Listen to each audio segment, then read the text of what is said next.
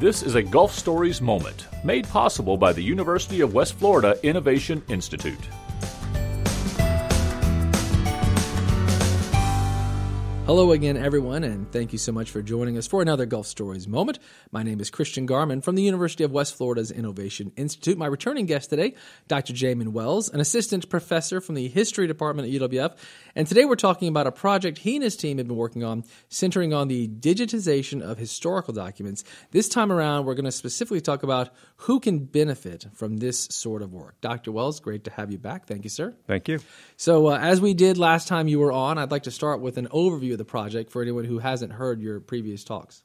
Sure. This is the Gulf Coast Digital History Project. It's a project funded through a grant we received through the National Park Service, and we're digitizing 5,000 historic documents and creating an online portal to enable public access for that. Let's define as well as we can what we mean by historical documents. What are the sorts of things you're digitizing?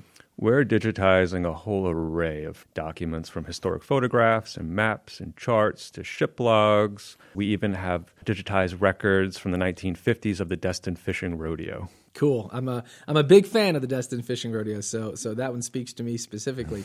So when you're working on something like this, when you and your team are putting in all these hours and digitizing 5,000 of these historic documents, and eventually they're going to be made public and everyone can take a look at what you've done, who's the public we're talking about? Who do you have in mind for something like this in terms of an audience? Sure. When we started planning, we had a number of audiences in mind.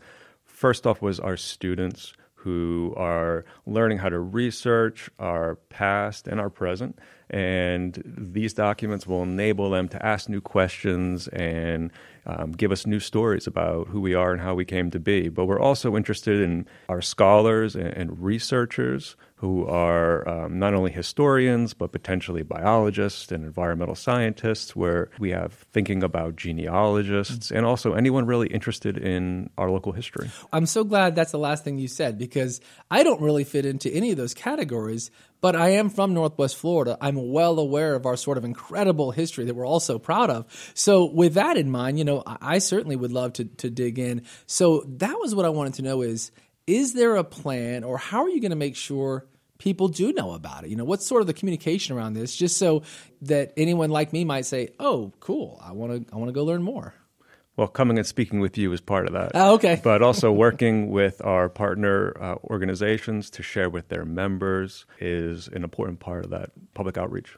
You mentioned Destin and the Fishing Rodeo and the museum. What are some of the other partners? What are some of the museums who've joined up? Where's all this stuff coming from? Sure. We have 6 partner organizations right now. We have the Pensacola Lighthouse and Maritime Museum. We have the archives at the National Naval Aviation Museum, Destin History and Fishing Museum, as well as the Gulf Breeze Area Historical Society, all participating in this. And these are large institutions and smaller historical societies and everywhere in between. And I know that the plan, the hope is to have this sort of public portal up toward the end of 2020. You just mentioned some of the partners. As this becomes more public, it seems like there might be others who say, I want to be part of this. Do you think that's fair? And if so, have you already got some in mind that you're hoping to work with? Sure. We would love to see this project continue to grow and expand. Our funding wraps up at the end of this year, but we're already actively pursuing some options to bring in more partners and digitize more documents and make them available. I remember sitting in your office and you were telling me about this, and we said, we've got to talk about this on the show. And you could probably see my excitement around it was palpable, because it's just such a cool project. Is that a typical reaction when you tell people what you're doing? I would imagine, again, that pride and history here, they must get pretty stoked.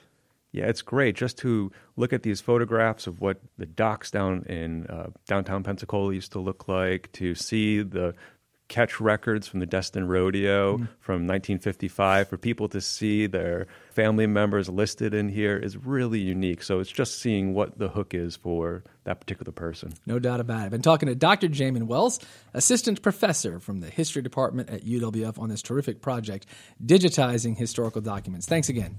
Thank you. For more Gulf Stories moments, visit wuwf.org/podcast or go to the podcast page of npr.org.